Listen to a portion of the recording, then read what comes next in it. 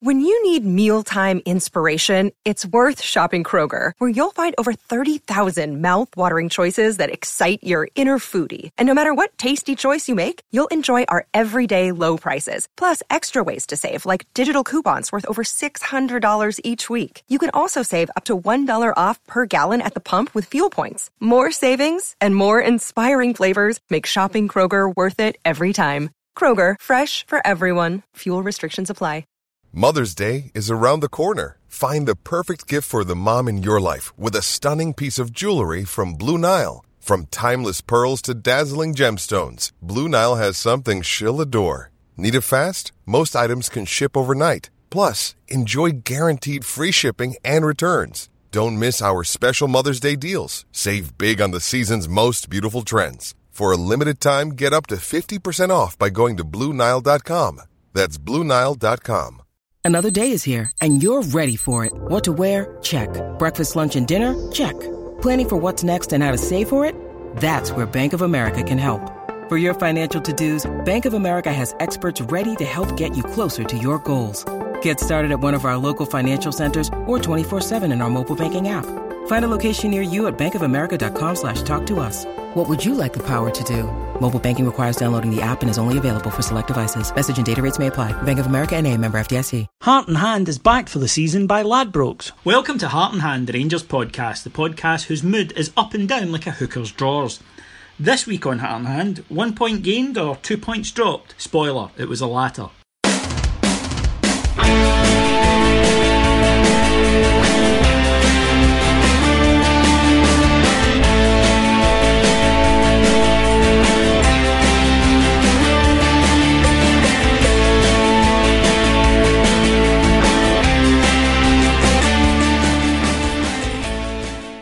This season we've teamed up with Ladbrokes and we'll be bringing you plenty of specials. Our first is bet £5, get £20. This means if you deposit £5, Ladbrokes will add another £20 to your account. As a listener to this podcast, you can get this by following the link at bet.ibroxrocks.com. That's bet.ibroxrocks.com. We'll be tweeting this bet £5, get £20 link, adding it on our Facebook, and we've put it in the description of this podcast too. So welcome to Heart and Hand, the Rangers podcast. My name's David Edgar, I am your host, and joining me this week, the Livingston Lothario himself, Mr. Cameron James Bell. David, my good friend, what is popping in your world? Not a lot I've got to say. Still kind of reeling. It's a weird thing on a Friday night, isn't it, when you don't get the win, because it kind of has an extra couple of days to percolate compared to a Sunday. So the game does feel like it's been a few days away, and in fact we have one tomorrow night. But against the same mob, so we can have a take two. Let's get into it. Friday night, Partick Thistle, Cameron, and Rangers. I feel we could play a pod from a previous week and then just edit the opposition team name. Rangers played quite well for the first 45 minutes, dominated certainly possession in the ball and had the better chances, didn't look like giving anything up. Scored 5 minutes from half time, that man Morelos again. Then the becoming a habit second half collapse, i.e. don't turn up until about the 65th minute from Rangers, when Thistle unbelievably from nowhere started to dominate the game and have the better chances. Scored two due to very poor defending from Rangers, which we'll get into in a minute. They then had a player sent off and Rangers battered them for the final 25 minutes or so, managed to get a goal to get the draw but couldn't get the victory. Does that sound a bit accurate to you?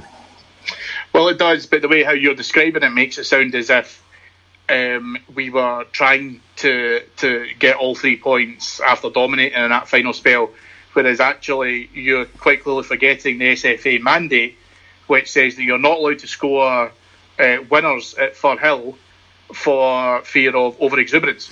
Well, I think there might have been some exuberance based on that. Well, I want to concentrate on the defensive issues, Cameron, and I'll tell you why. I've heard a lot of people and I've read a lot of things from people where they're complaining about attacking players, whether or not it's Graham Dorrans isn't doing enough going forward, whether it's Kenny Miller and should or should he not be in the team, whether it's a left wing position, Josh Windass, of course. I've even seen, Candeas isn't, his delivery isn't good enough, or Morelos, blah blah. People are looking, understandably, because it's the area of the park that gets all the the glamour. It's the bit you need to find. You can't win anything without a functioning attack. However, some of the I thought the defending the other night was dreadfully poor, and this is not the first time this happened. I guess Ross County, we came out for the second half after dominating first, didn't play for 15-20 minutes at all, in which they got a goal, got back into it, and then it could have gone either way till we got the third. Against Dundee, even though it was a comfortable victory, they came out, dominated the first 10 to 15 minutes and missed an absolute gilt-edged chance to equalise. So you don't know how that game could go. We kept getting away with this, and then on Friday night we didn't because of the 2 goals, and that's a concern to me. You've been in dressing rooms, Cammy. What happens? Because you surely should know, you've got to know that a team at home are going to go in and get new tactical instructions. If you want to just take it down to traditional Scottish things, you're going to get the rocket up your backside. You know the crowd are going to be right up for it again at the start of the second half if you're only up by a goal. Why are our players regularly looking like they're not expecting this and being unable to combat it? Because it's too soft. And normally within you're talking about half-time, is that you do a little bit of a kind of post-mortem in the first half, and then you start going through it, I suppose really a bit of a kind of update to players in terms of, if you're not pulling your weight, if you're doing well, there's some positive encouragement. And I think Alan Archibald probably did that very, very well with Thistle. And I think it's remiss of us, being as unbiased as we are, not to give Thistle a lot of credit, which they are due. I don't necessarily think it's us being asleep at the wheel for the first 15 to 20 minutes of the second half on its own, which we were, but also Thistle came out with the reaction which all the home fans in Firhill would have wanted, and they kind of sparked into action. We're not doing that because it almost feels as if the game plan is to then keep possession of the ball, to recycle it, to create opportunities, etc. And if we go in 1-0 up, there's almost a certain element of it where I don't think there is any rockets going up arses. I don't think there is too much of that. You can turn around and say to a player, if he's not performing well enough, this is what he needs to do to change it. But fundamentally, you're not talking about hairdryer treatment.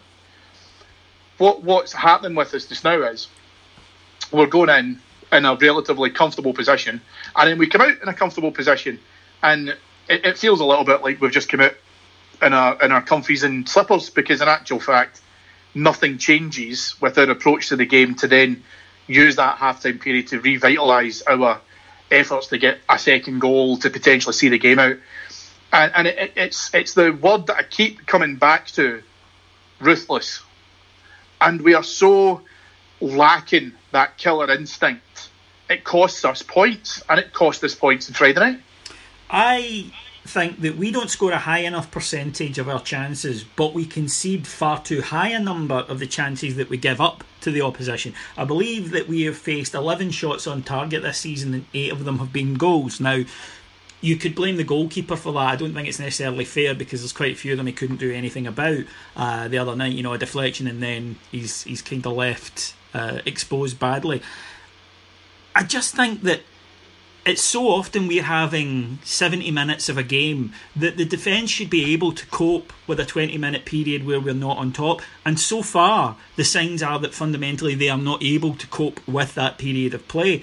And the other night, we give away 2. I mean, Thistle are not a great attacking side. They were enthusiastic, and the lad Spittle has a little bit of talent, but they're not a great side. They don't have endless amounts of creative players. However, they unsettled that defence to the point where they've only really made, I think, probably 4 decent opportunities, but they've put 2 of them or decent positions to make an opportunity, and 2 of them have gone in. Now, the free kick, people say, it's a deflected free kick, what can you do about it? Well, plenty. First of all, Alves and Cardoso both let the ball bounce, and to go back to the wonderful old cliche of what's the first thing you're taught at school, well, as a defender, it really is don't let the ball bounce. You go and attack it. But neither of them do that. Cardoso then commits a fairly stupid foul. And from that, when the free kick comes in, the wall splits. And Alves doesn't do enough for me to get the block on it. I think he slightly turns out of the way. The second goal is a calamity. There is just nothing good about it at all, from the positioning of the players, from the marking. nothing is right about that goal. No one is in the position that they should be. And again, that Achilles heel of ours, if you can get a ball into the back stick, the chances are, from the left, the chances are that your attacker is going to be further ahead of our fullback in Tavernier. And it's something I think we really need to look at as to whether or not we get enough from Tavernier and Wallace, / in this occasion Declan John, whether we get enough from them in an attacking sense that we can put up with their lack of defensive nous.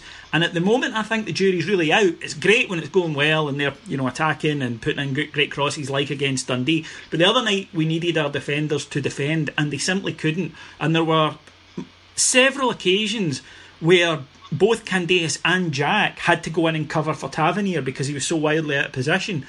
That is very, very poor. And I just think that people are going on about the midfield and the attack, whereas to me, I think that the midfield of Jack and Dorrans, and people can say that Dorrans could be creating a bit more, and I'd probably fall in that category, but what you can't criticise is the fact that both him and Jack together are keeping a hold of the midfield and keeping that midfield area shut a lot more than we were used to at all under Warburton. But they're doing it very well, that there's not as much for the defence to deal with as they might have had certainly last season, but they're still not doing it. And that to me is a concern. The percentage of goals we give away during the small spells that other teams are getting on top of us is really troubling. Well, I think there's a couple of things with that. So you've kind of surmised the free kick scenario really, really well. There's a lot of amateur mistakes made at the free kick, and not least from the fact that if Cardozo, for whatever reason, doesn't foul the lad, Alves is there to support him regardless, with no other Thistle player anywhere near him. So it's actually smart play by the Thistle striker to effectively lean forward. Cardozo then, he goes over the top of him, and it's a really straightforward decision to get. He falls for it. You're right. He does, yeah. He plays for it. No other option, yeah. There's no two ways around it. But you don't need to hand him it. He might have got it anyway. Who knows? But you don't need to make it very easy for the referee, which I think Cardozo did. But then, if theoretically, if that Thistle striker, let's say in a worst case scenario, he controls the ball, all right, with his back to goal. If you watch that again, Cardozo is obviously directly behind him. Alves is to the left-hand side, which gives your striker very, very limited options. And I've got to believe, and I mean, obviously when I'm watching it from kind of TV replays and stuff, that there's no immediate threat coming in to support him. But even if there is, our midfield will come in and start to hopefully nullify that threat. But because Alves is standing available, it really reduces the options that the Thistle striker has. But do you know what? It's smarter. The guy was smarter than Cardozo is probably the easiest way to be able to describe that, because he won the free kick when there was a nothing situation, and that's what happens. That aside, the wall, breaking the wall is unforgivable, and I suppose what really frustrates me, being probably the age and the generation that I am, is I despise watching players when they're in a wall and their first immediate concern is protecting their face. When they do the kind of arm over the face type. Yeah. Because I remember being at school playing football, and our coach used to tell us, you link arms with your wall. You all stand together, nobody moves, and if you move as an entire unit. And Alves breaks ranks, jumps to the left inexplicably, it hits off him and goes in. And to be fair, we've said on the pod previously, Fotheringham is liable at crosses. Even against Motherwell, Moult missed a great opportunity where it should never have got to him because Fotheringham should have dealt with it. But your stat is completely correct. I read that as well. 11 on target, 8 conceded. 25% of them came in Friday night. Neither of them, as far as I'm concerned, is Fotheringham's fault. No, I don't think so. The second goal is a fucking calamity. And it's embarrassing to watch. There is a number of mistakes, all of which, excuse me, are happen almost in real time, sequentially. There's 3 players going for one ball. That's point number 1. So it's, I think, John, Windass and Miller all going for the one ball. Tavernier is so out of line with the rest of his back three, as it then is at that stage. It's him, Cardozo and Alves. That he's nowhere near in that line. Simple ball through the middle of the three on-rushing Rangers players on that wing. Boy finds himself with plenty of space, great opportunity, and this is the biggest defence for me. The reason why Tavernier is out of shape for that line is because he's marking a man. The same man that's put him out of the fucking line then runs in front of him to score the goal. And it bewilders me. I just think he's far too questionable in his defence. And it's also why it's got us to a position where in Old Firm games we've kind of moved him out of that position and removed these defensive responsibilities. It's troubling to me because, as I say, that's a goal we've seen before, and with different players, but certainly with Tavernier at the back post, that's a goal that we've seen twice at least at Tynecastle. And to me, how he isn't now automatically thinking, because I'm thinking it watching it, and you're thinking it watching it, and so are most of the listeners, if that ball gets across, you've got to be ahead of the man to clear it. You've got to be ahead of the man to get it and knock it out for a corner.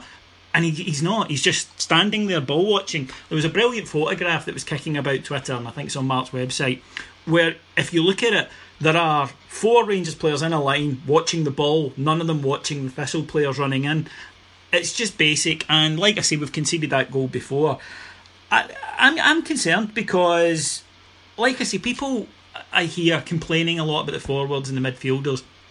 If you score 2 goals away from home and you're Rangers, I think you should be winning the game. It's as simple as that. I really believe that. And I think we are scoring goals. I think if you look at last season, it's not even comparable. This is a team that is capable of putting the ball in the net. The question is it a team that's capable of keeping the ball out of the net? Because we should have won that match the other night. We took the lead. Your Rangers taking the lead, and like I say, going out to score 2 goals, that should be automatic. We should be getting 3 points there, especially against a side as limited as Partick, who haven't won a match this season. They're not a good team. Yes, as the manager says, teams play more aggressively against us and they're much more up for it, but you're going to have to get used to that, because that is not going to change. That is a fact of Scottish football. We've said it ourselves. Kevin Thompson said it on the podcast he did with us, that teams come out and Rangers are the cup final, even ahead of Celtic. Rangers are the cup final. I will exempt Thistle from that slightly because they only went down 1-0 and should have had a penalty in the last minute against Celtic. So it just is incredibly disappointing. To slightly happier news, I suppose, or images from the game, when the ball went through to Morelos at his goal, I knew it was going in, and I've spoken to other people who said exactly the same thing. This guy has that ability to generate that feeling in you that he is going to score. If you get him into a position like that, he is going to put the ball away. And I can't think of it. Maybe Jelavic was the last one that we had that gave you that feeling. Just a proper striker that you think if you make him a chance, then he is going to put it away, or he's at least going to make the keeper make a terrific save. There is, and totally agree. And it's actually really enjoyable to see that when you consider some of the strikers, obviously, we've let go recently, where I don't think I shared any of that confidence that I've got in Morelos. There is an argument to say that he lost the rag a little bit and lashed out against the Thistle player when he had a couple of digs at him, and potentially that's a little bit of a silly side, which is probably just frustrating. He's going to have to get used to that, because every defender in Scotland who plays against him will be told, press up against him and get in his face, antagonise him, and he's got to learn not to bite. And I don't want to say it's a little bit of Latin temperament or any of those other kind of cliches, but I think that there's a point to that. There is a point which, and I'm kind of diverging slightly, which I do want to come back to, which is, yet again, there is a real problem with where I'm seeing officials not being held to task for blatant errors. In our game alone, there should have been a dismissal for the tackle on Jack in the first half.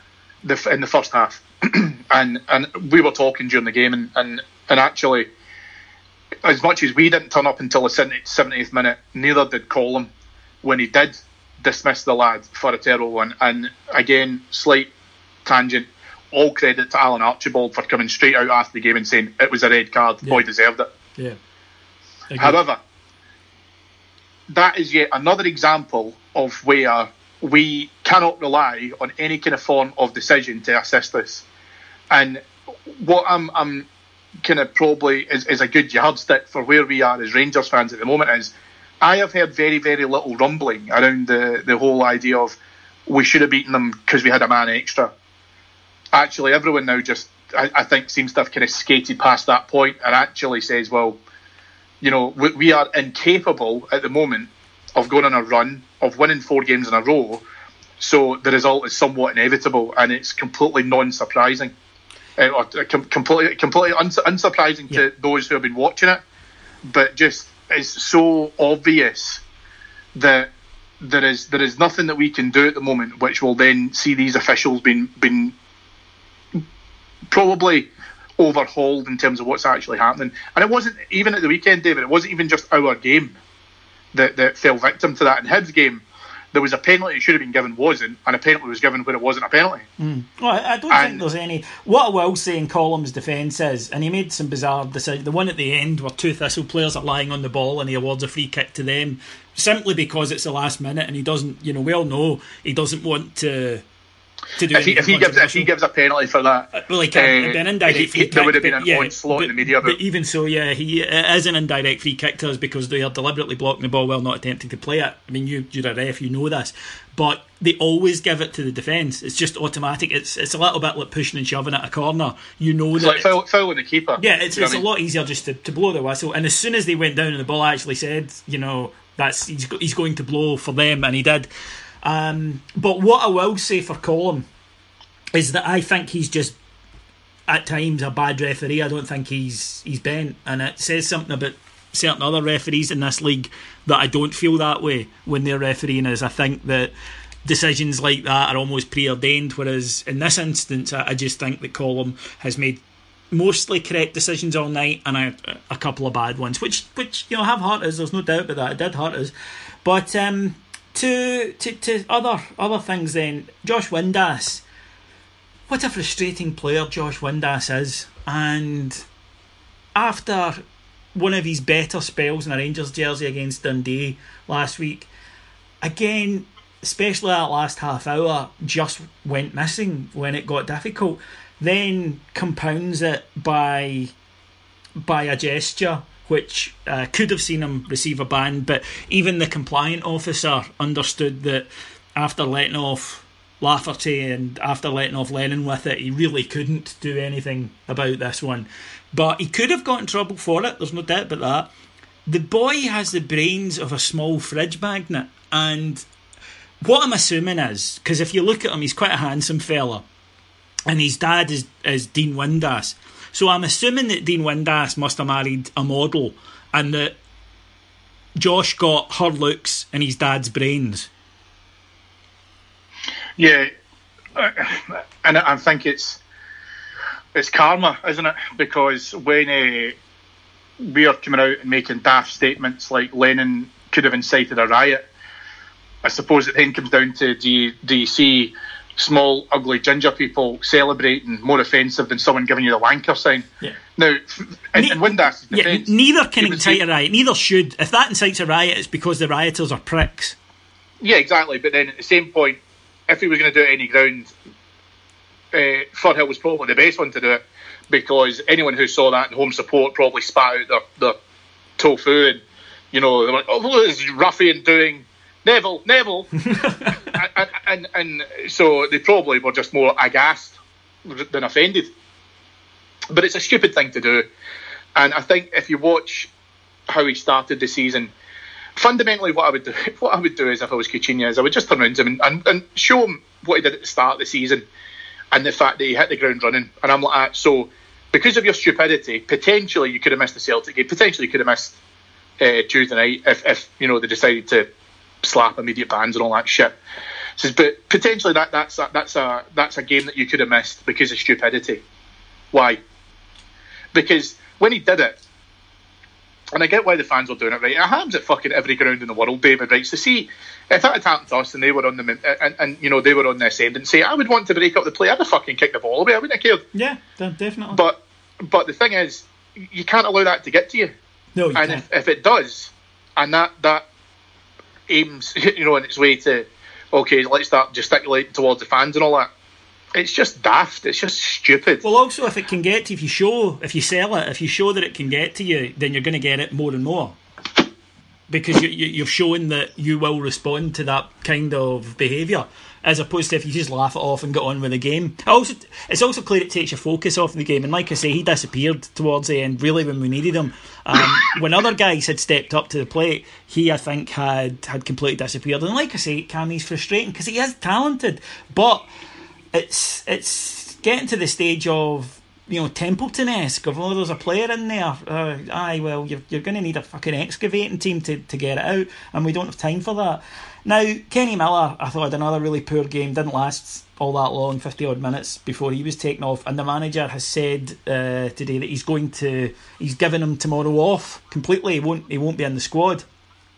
Now, that's either a very, very kind gesture or maybe a reflection that the manager is beginning to realise that Kenny, Model Pro, etc. isn't doing enough in the side. And Model Pro and senior player and, you know, probably one of the fan favourites of most fans.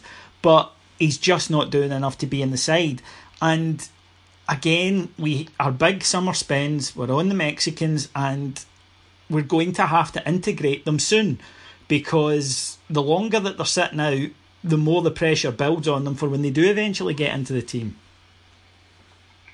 Well, they do, but then Kenny, Model Pro that he is, I think spat his dummy out a little bit when he was getting taken off, and I think that what I would put back to Miller at that stage is to say, well, what are you doing? What are you doing that means that you deserve to stay in the park? Yeah, that's two very poor games in a row.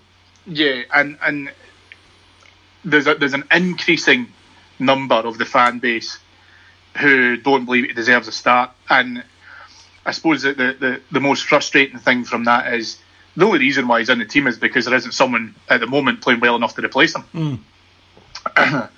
And before anyone starts with this, and it just seems to keep cropping up.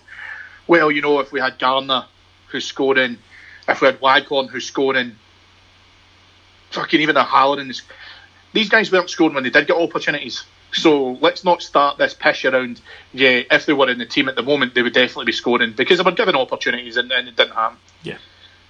There's arguments for... So I think he's right. Don't get me wrong. I think he's right to drop him, which is probably what he's done, but just done it in a nice way, if that makes sense. It does. But we spoke before, David, excuse me, about Miller is a big influence in the dressing room. And I had said at the time I would prefer it if Coutinho's going to drop him, that he drops him. No one's bigger than the club, no one's bigger than the team, etc., etc. And actually, if Miller has got this attitude that he is playing well enough that he deserves to be in the first team, whether it's as a start or a sub, I would like him to show me evidence of that, because he's not. No, he's not. And if he thinks that, then he probably needs to have his thought process recalibrated by the manager, because he's not playing well enough. He's not doing anything. He's not contributing anything. He's becoming a hindrance more than a help. And you've just hit the nail on the head when you're saying if a chance falls to Morelos, you're fairly comfortable he will either convert it or get a shot on target. I don't even fucking think the ball would... I think any shot Miller hits at the moment goes out for a shy. That's how bad he's playing. I think that there is a feeling, though, that he's a handy guy to have for an Old Firm game, which is blown out by his record. Listen, absolutely, I totally... And I understand that thought process, because he usually pops up with a goal against Celtic. That's the thing. Even when he's... And I've written him off several times, and he's popped up with, you know, the bigger matches, when it was Hibs, you know, in the Championship with Celtic. He does have a remarkable knack of putting the ball away. And I think that he's one of the few players on our side that they won't fear. I mean, that would be a foolish thing to say, but they'll be aware that he has this habit of popping up and scoring a goal. But I agree. Ryan Jack got a little bit of criticism for saying that the biggest game this week is tomorrow night. Well, he's right. It's the biggest game this week right now because it's the first one, and that always is the biggest game. It's also the cup, and the fact is that we have to step up our performance. We know what we're going to face. I mean, there's no reason for us not to go out there and put right the errors. I mean, how often in football do you get a chance to almost instantly rerun a disappointing match and should be getting the result that you want? We do have some injuries where the manager has said that Lee Wallace is going to be out for the foreseeable future, as are Nico Cranchar with a knee injury and the cursed Jordan Rossiter, which I think is a disappointment for a lot of people who felt that Rossiter maybe get a game tomorrow night and then would come in to stiffen up the midfield. We also might have a bit of a kind of full-back crisis because new signing Elton John, who played the other night when Lee Wallace went off, he picked up an injury too. What were your thoughts on Elton? Because I felt that he looks like Lee Wallace Mark II, and that yet again he looks pretty good going forward and not all that safe at the back. So I'm calling him Mustard because of his name in the team sheet would be D. John. I like that. That's a Firhill joke, by the way. No, it's kind of tough to describe, to be honest with you. He's come into a game that's probably in a bit of a stramash. He came on when he probably wasn't expecting to get anyone near the park. So there's a little bit of rabbit in the headlights. He's going to have to take time to acclimatise to it. I suppose the concerning thing more than anything else is that he get flung into the game on Friday night. If he plays, and assuming that he will, because he wasn't immediately ruled out, unlike the players that you've just mentioned. Should be alright for Saturday, according to Pedro. Yeah, which is fine. And we'll talk about alternatives in a minute. I think it's a difficult spell for him to come in and embed him in the team. So I would like to have seen him probably not playing a less ramped up run of games. So League Cup quarter final tomorrow night, then the Old Firm game on Saturday, and we can, how's your father? And I think that's where is there merit to potentially considering other options, like for example potentially putting Danny Wilson in there instead of him and putting in a little bit of experience, because I do genuinely believe that if we go down that right flank, Patrick Roberts will carve him open if he starts getting, that's unfair against Elton, because I'm not necessarily saying that he couldn't handle Roberts, but he doesn't have enough game confidence to get him into a position where he could do that well. And we've seen players crumble in Old Firm games. Actually, players who were pretty reliable, but they've crumbled in Old Firm games. And if I was Brendan Rodgers, I would be absolutely targeting that boy as a vulnerability in that back four. So it's just a tough period for him to come in. So Coutinho will play him. He will play him. I would like him to play tomorrow night, play really well, get some confidence in him, and then consolidate his position for Saturday for the Old Firm game. But then that said, he would have to have a very, very convincing game tomorrow. Well, as I said, I don't think he's going to make the game tomorrow. So he's not, right? Okay, well then in that instance, I would say whoever he plays tomorrow night, his play starts on Saturday. Probably Hodgson. Because I don't think it's fair in the boy that we will probably level a lot of criticism towards him if he misses tomorrow, then gets fired into a team on Saturday, and as I say, has his arse handed to him, and that would be nothing about him as a player. It would probably be against what is a fairly decent Celtic flank. Yeah, and you saw what happened to young Bierman when he was put into that last season. I do kind of like you're harkening back to the old days of Walter there, or why not just go the whole hog and chuck Bates in at right back and go with 4 centre halves, the classic Walter style. Yeah, it's true, but then I'm kidding. It's a bit. You need to have a solid back four, and there's merit actually to them being able to say, well, if I'm being perfectly honest, I would like David Bates to play in that position, and the first opportunity to put Patrick Roberts through the fucking govan. Yeah. But I've said this already, and I'm telling you, it will happen. Ryan Jack will get smashed in the first 10 to 15 minutes on Saturday. So why can't we go out with a bit of a message of our own? Because I'm telling you, David, it will happen. Jack is rapidly developing into one of our more important players, although he was taken off the other night as we went for it a bit, but I kind of understood that because we didn't quite need the defensive side of the game as much at that point. That horse had long escaped the stable, and Graham Dorrans, as he proved, is more capable of doing something in the final third. And like I say with Dons, I've been a little bit critical on the show that I was maybe expecting a bit more from an attacking sense, but like I say, when people are criticising the midfield and the attack, I think that one thing Dorrans and Jack can both point to is we have dramatically toughened up this midfield. We have dramatically plugged gaps in this midfield to what you had last season.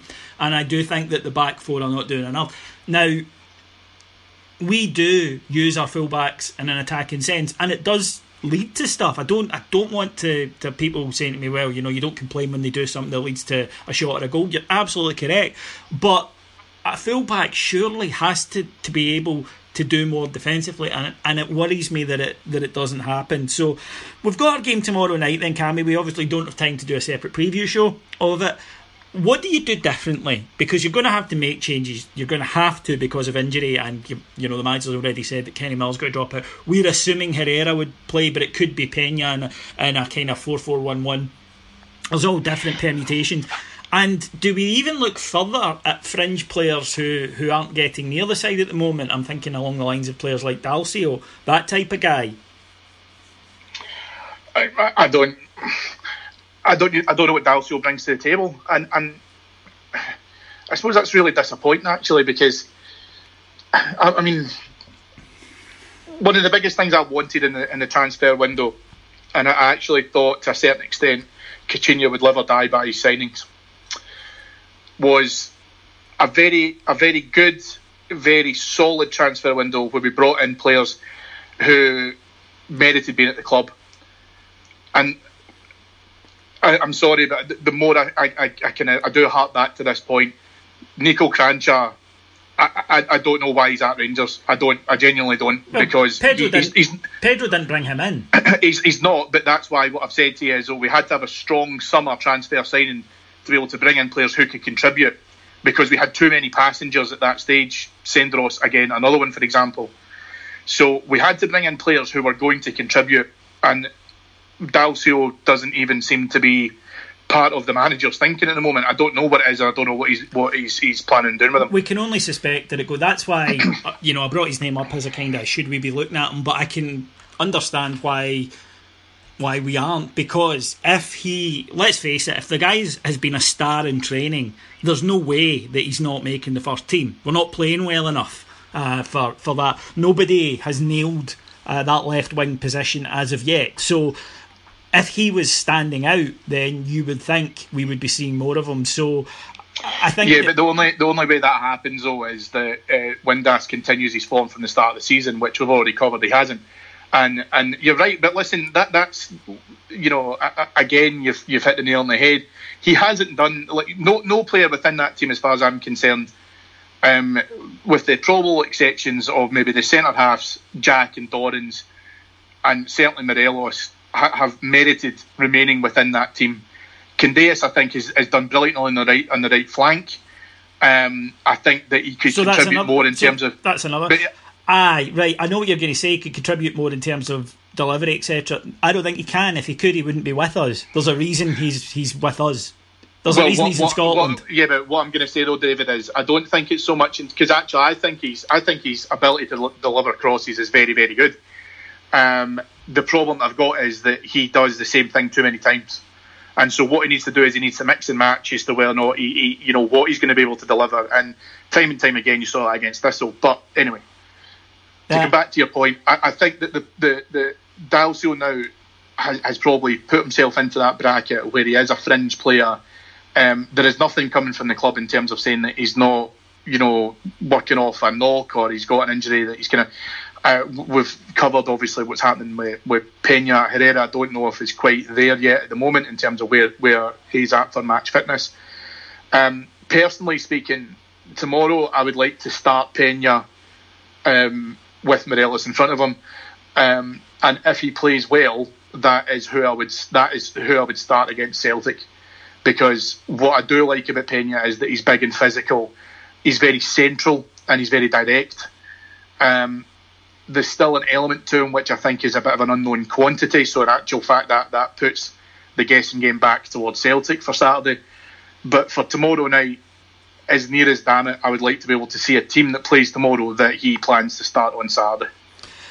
We usually do predictions as part of our Your Ladbrokes bet, and Cammy, of course, gave everybody the 4-1 victory against Dundee. I hope you were on it, but we're so up and down that it's difficult. I mean, I think we'll win tomorrow night, but over and above, I mean, it could very well be an after extra time job, because you really don't know what Rangers are going to do over the course of 90 minutes. I suspect there will be large periods of the game that we dominate. My concern is, in the periods of the game that we're not dominating, will we...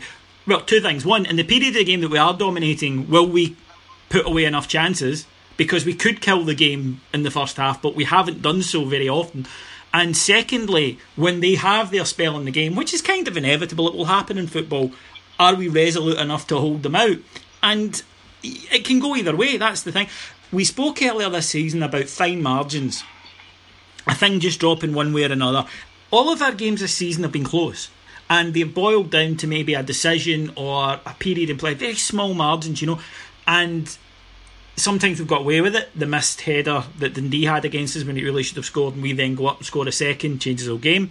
The other night, where during that 15-minute period, not only do they score, but they score the second, and then we are chasing, and we just don't get enough back. That's the problem. In a game of fine margins, unfortunately, it can fall on either side of it. I think we have more than enough to beat Partick Thistle. I also think that they should have, given the amount that they had to put into the game the other night, we should be a bit fresher, because they obviously had to not only all the running about they did in the first half, but then play with 10 men. I think we will win, but I mean, to give a score prediction, I'll say 2-1 to Rangers, but it wouldn't surprise me if it went to extra time. Yes, listen, I understand that, but then I suppose your question is how badly Thistle wanted it more from the start of the second half on Friday night, and what I would expect is that they try to replicate that tomorrow night. Your challenge there is whether or not they can do it, but for us, we need to be able to go out and this is where the key kind of difficulty is. What Jackie said is totally right. Okay, let's just take it one game at a time. The most important game for us this week is the quarter-final on paper, right? Every Rangers fan will know it's Saturday, right? So, listen, I can totally understand that. However, if you're saying to me, would I like to win the League Cup, lose one Old Firm game and win the following three? Absolutely. So, to a certain extent, I would like tomorrow to be a bit of a formality. So, if we can come out the blocks running and really, you know, hit it from the get-go. Actually, I would like to see the game potentially put to bed by half-time. I don't think we're capable of doing that. So I think probably 2 or 3-1 is probably a good prediction. But the other thing about being able to try, and as I say, come out the traps quickly and then be a bit more ruthless and put the game to bed, etc., is that we then don't potentially risk any further injuries for Saturday as well. Because I'm not too focused on Saturday as an indicator of how the rest of the season will go, but I want Celtic to have a game on Saturday. I want us to be able to put up a good contest. And we're only really going to be able to do that with is what we hope is near as our ideal first 11 as possible. So you're right, we should be able to see Thistle out. I don't know how high the League Cup ranks in their priorities, because you say they've had a bad start to the season. I think if they play like they did on Friday night, they will improve that league position. But that being said, I still think that they'll fancy themselves given how Friday turned out. I think so, and like I say though, I would fancy it strongly, and I think, you know, might be a chance for the young kid from Man City, Nemane, to come in, or Nemane to come in. I do think that being able to mix it up a little bit might help us freshen up the side, because Thistle were able to adapt quite quickly to what we did, as you say, at the start of the second half, and then they had changed their system to a 3-5-2 to cope with us. So maybe having in a Penny or whatever, or in a main, would help us to have a little bit of a different approach to the game and not be quite so predictable. I think he has to, but then the point to that is, theoretically, if he was talking about Hodgson being involved on Saturday, he has to play tomorrow. And I'm just kind of calling it out as we're kind of questioning potentially is that, you know, what he looks at from a left back perspective and what his options are going to be. If Hodgson's going to be involved, if that's his forward thinking plan, if he does suspect that Hodgson will have to be involved on Saturday, he has to get game time tomorrow. And I think that's only fair, if I'm being perfectly honest. Yeah, anyone who's playing Saturday has to play tomorrow night, I think. Really. Yeah. Well, that's unfair. You know, Miller being a case in point, that I don't mean that. What I mean is, anyone who hasn't been playing regularly, who the manager suspects is going to have to play on Saturday, should be playing tomorrow night for that reason, to get some minutes into their legs. It's crucial. Yeah, absolutely. And I think you're in a hide into nothing, to be fair, if you play against Celtic, and as I say, your game time up to that point has been minimal or non-existent. Yeah, it's tough enough as it is. But what I wanted to touch on then, just before we wrap up for today, is there was an issue that it happens every so often. I know it can be a bit of a debating point. Well, I say that everyone I've ever met falls on one side of this, and I would suspect around about 80 or 90% of the Rangers support falls on that one side of it, the same side that I fall on, and I suspect you'll fall on. But on Rangers social media the other night, there was a little bit of a storm because a chap came on and he said he couldn't attend the Old Firm match on Saturday, and he was looking to sell a season ticket, and someone said, well, I'll take it, how much? And the guy said, oh no, I want bids and I'll sell it to the highest bidder, and was immediately, you know, leapt on. And I must admit, I was in amongst that, because for me it was drummed into me as a kid that if you can't use a ticket, you give it to a mate and you don't charge. And I've given my ticket and been given a ticket literally hundreds of times over the years from friends, and never once has money changed hands. Bought them a drink, you know what I mean, that kind of thing. But the idea, even if I was given my ticket to be sold, it would be face value. I couldn't, in good conscience, charge a bear a penny over face value. It wouldn't occur to me. And given the reaction, I think most Rangers fans felt like that. Other people said it's the guy's ticket, he can do what he likes with it. It's capitalism. If he has it and somebody's willing to pay X amount of hundreds of pounds for it, then it's the law of supply and demand. But as I say, that was always something that was drummed into me, that it's an internal market and the price of a ticket is whatever the official price of a ticket is, not a penny more. And also, if someone offers you a ticket, you pay them that amount. You don't offer them less. So if a guy's standing outside Ibrox with a ticket that says £26 on it, you don't give him 15, you give him £26. What's your thoughts on that, Cammy? David, I'm the same as you. I mean, I've not been able to get a season ticket this year because of upcoming weddings, which unfortunately I have to pay for because, you know, she's so demanding. But she's already been told that once we get past the new year, my season ticket will be getting taken back out again. Yay. So I've been fortunate enough with the fact that I have a ticket for Saturday from a good friend of mine, Ross. Ross hasn't accepted a penny for it. I will get him something though, and as a wee thank you and stuff as well. But I'm the same as you. I've taken tickets off of mates. I've given tickets to other people and stuff. If, like, for example, I couldn't attend. There's a couple of things to that. I think the thing is, Rangers obviously do quite a proactive buyback scheme, and I know that we have kind of altered that slightly in recent years so that, you know, theoretically we could give it to, and this is even really blasé, but I think, you know what I mean, a slightly disenfranchised group, so potentially elderly people with potential disabilities, veterans, etc. We've done stuff like that with them, which is, listen, really commendable, and I totally get that. I think the problem I've always had, and the wee voice at the back of my head, is that if I give my ticket to you, right, then I know that you'll go along, you'll behave yourself, all well and good. The problem is if you give your ticket to some guy, a season ticket, to some guy who sits in your seat and could potentially be a complete banger. Rangers, and I've been involved in this with them on behalf of other people when you and I were involved within the RST, etc. Take a very dim view of the fact that you have given some potential banger your seat. He goes along and starts acting the dick, and then all of a sudden, we start interrogating, who's your ticket from, and blah blah blah. Yeah, but that's a different. That's one of the reasons why I wouldn't. I tend not to ever sell a ticket. I tend to just give it to a friend because of that. It's people I trust. So the only tickets I've ever sold have been paper tickets, which have really nothing to do with me. Yeah, exactly. And I'll give it to Joe Bloggs. I don't care, because at the end of the day, that's it. And probably at that stage, all I'm looking to really do is, exactly as you say, is probably recoup the money I've already spent, not make a profit on it. And I've done that before. Like on the day, I remember a few years ago after Manchester and then not winning the league and everything, we were playing Queen of the South in the Scottish Cup final. And I was just thinking, I can't face it. I just, we've just been through so much. And then on the day of the game, I was like, what do you think, you absolute tube? Of course you want to go at this. It's a frigging cup final. And I went and I bought a ticket outside from a guy who had a spare. And he charged me what the price was on the ticket. And, that's what you do. What's your views on people looking to profit by it? Is it just, it's a capitalist system and that's the way it goes? Or...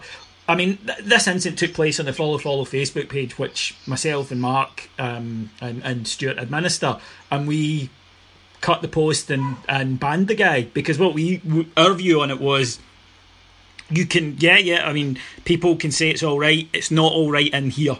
You're not allowed to do it. And on Mark's website, there's an area for tickets. You're not allowed to either sell or buy for under face value. That's the rule. What's your view on people asking for more than the ticket is being sold for? I think to be honest with you, I think it's a bit kind of. There's two thoughts. I don't like it. I would never do it. I wouldn't advocate people doing it. However, there is also a part of me that's put thousands and thousands of pounds into Rangers via season tickets, and and I know that when you're a season ticket holder, one of the first things you look at is probably home games versus them, and also Aberdeen, where possible, obviously pre-split. Because for me, actually, if you were to tier your ticket prices, those would be the highest value. Games at home versus Ross County, etc., couldn't really give two shits about, but you'll go because you want to go.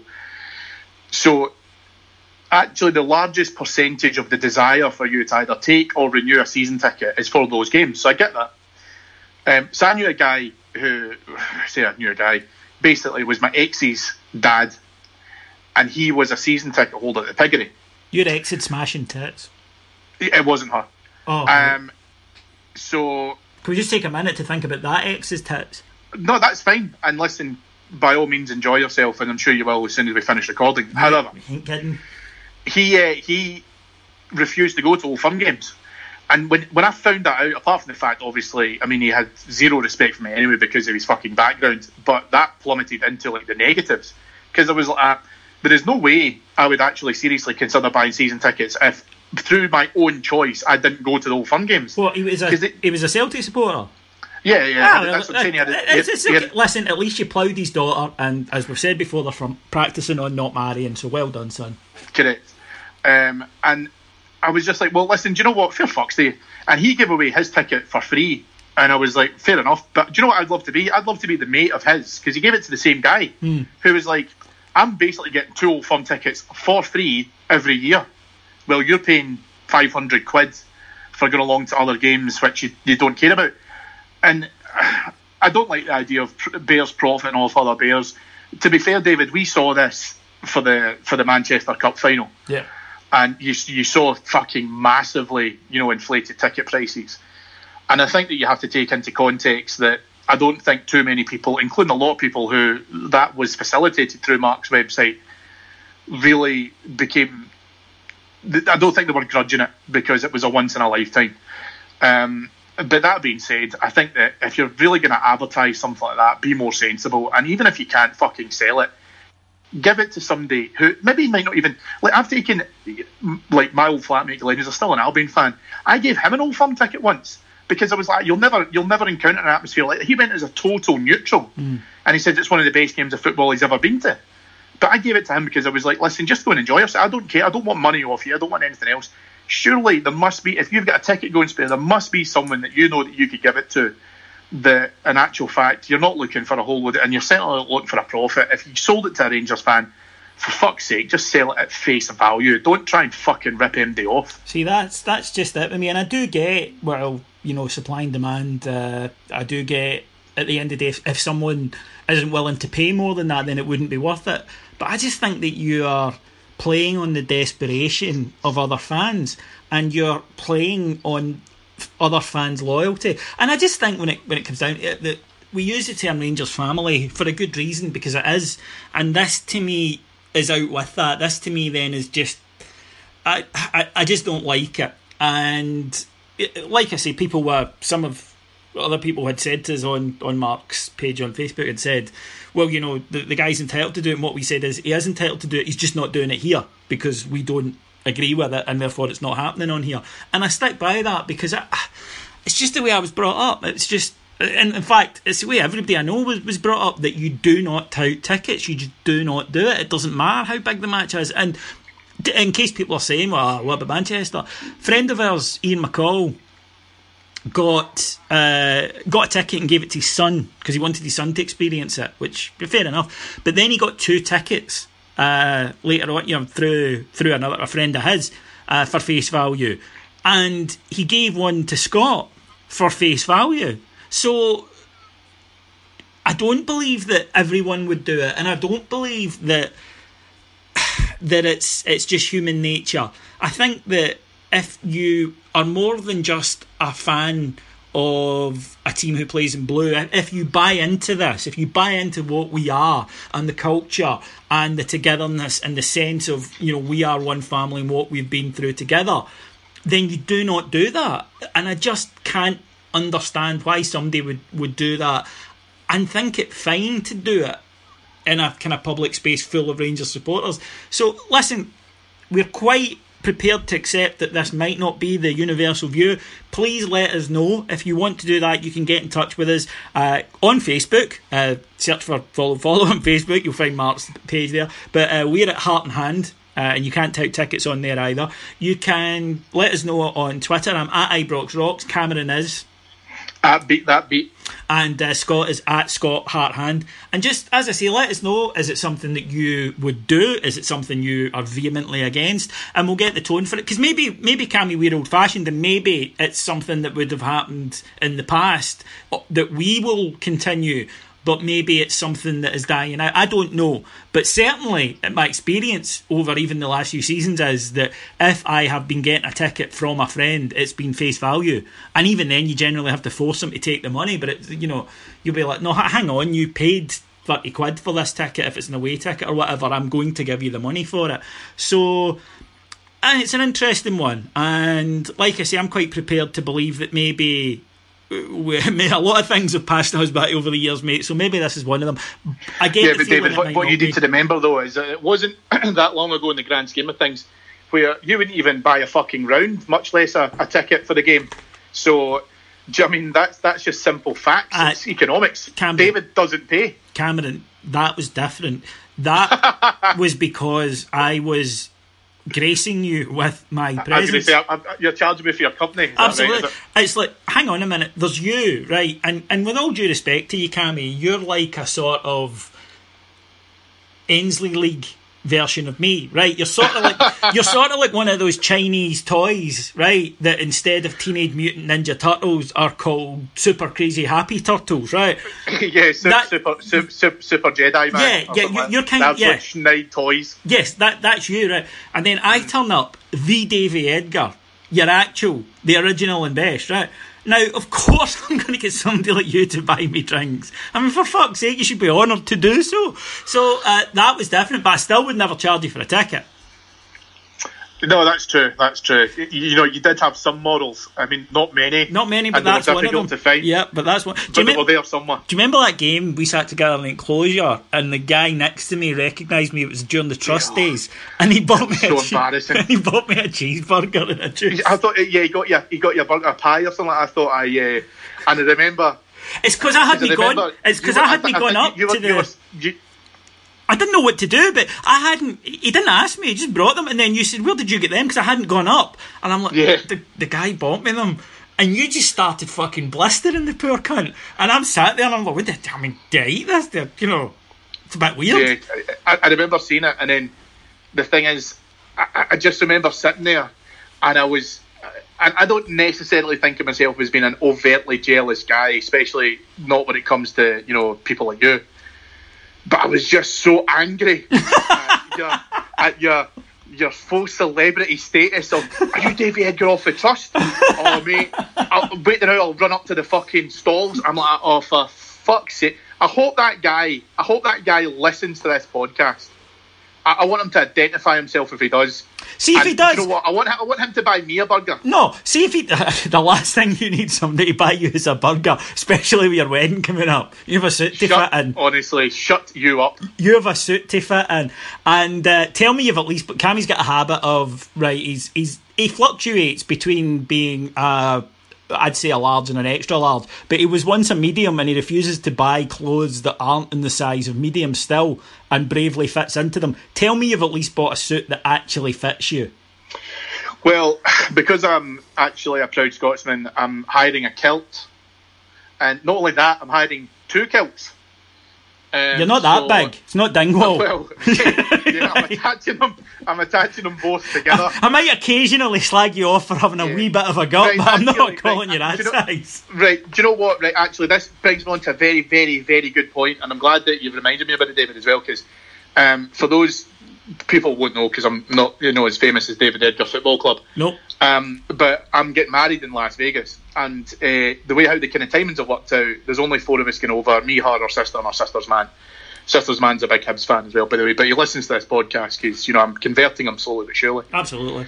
And hold on, we'll speak to him. Hello, mate, eh? What, going to get some heroin, eh? There you go, that's a little bit for him.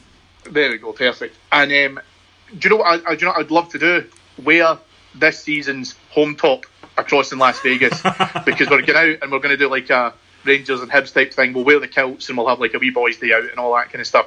However, when the fuck are we getting supplies of the home kit, and much less that, also away kits as well? When is this happening? Absolutely. We were told October, so just basically. Well, were we not initially told September? No, well, maybe we were. Is it when the clocks go back? Yeah, maybe we were, but I've only had in my head it being October. That's only, so still a little early. But to come back to your point, the easiest thing to do is there's no point if you gain weight and buy new wardrobes, right? I know that people do it when they join fucking Slimming World and they go in the other direction and they lose weight and like, oh no, none fits me anymore, it's too big, blah blah. Just take my tactic, and what to do is, if you've got a t-shirt that's getting a wee bit too snug on you, wear it to bed and just roll about in it, and and eventually you'll stretch that motherfucker so that, it's still pretty tight, but there's no need for the extra expenditure, David. It's funny, rolling about in a bed and stretching it was something I did with your missus to get her in the mood for the wedding. Boom! Oh, headshot. Fucking have that. Headshot, that's that fucking cancelling the ceremony. Might as well roll credits now, bud. We're not going to top that. Okay, folks, we'll be back later in the week with our Old Firm preview. Until then, good luck tomorrow night to the Gels. Hopefully they'll let our fans into the fucking stadium on time this time, after the disgraceful scenes the other night where they were half an hour before a lot of our punters got in. Cameron, your message to the people before we go? Enjoy yourselves, troops. I'm fairly sure that I don't get to do 2 shows back to back, so I won't speak to you before the Old Firm game on Saturday. So, as I'm sure David will say in the preview pod, stay safe, enjoy it, and let's hope for a really positive result. See you in the semi-finals of the League Cup, and also after pumping Celtic at the weekend. Well, you did get the flagship show, so it is a bit unfair to then give you the preview as well. I did get you in for this one. Well, as your missus said, sometimes it's too much, Cammy. Hey! 1-0, my friend, 1-0. You'll have to ask me back for a replay. Very clever. See, you've got to admit, the boy has brains. Okay, folks, thank you very much for listening. My name's David Edgar, and I'll talk to you again on Friday. Bye.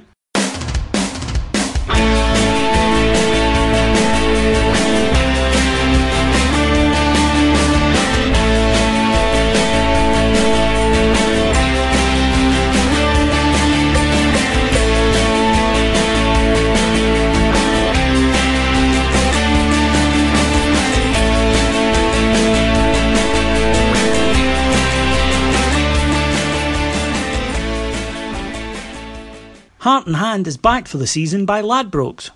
Sports Social Podcast Network. With Lucky Land Slots, you can get lucky just about anywhere. Dearly beloved, we are gathered here today to... Has anyone seen the bride and groom? Sorry, we're here. We were getting lucky in the limo and we lost track of time. No, Lucky Land Casino, with cash prizes that add up quicker than a guest registry. In that case, I pronounce you lucky. Play for free at LuckyLandSlots.com. Daily bonuses are waiting. No purchase necessary. Void where prohibited by law. 18+. Terms and conditions apply. See website for details.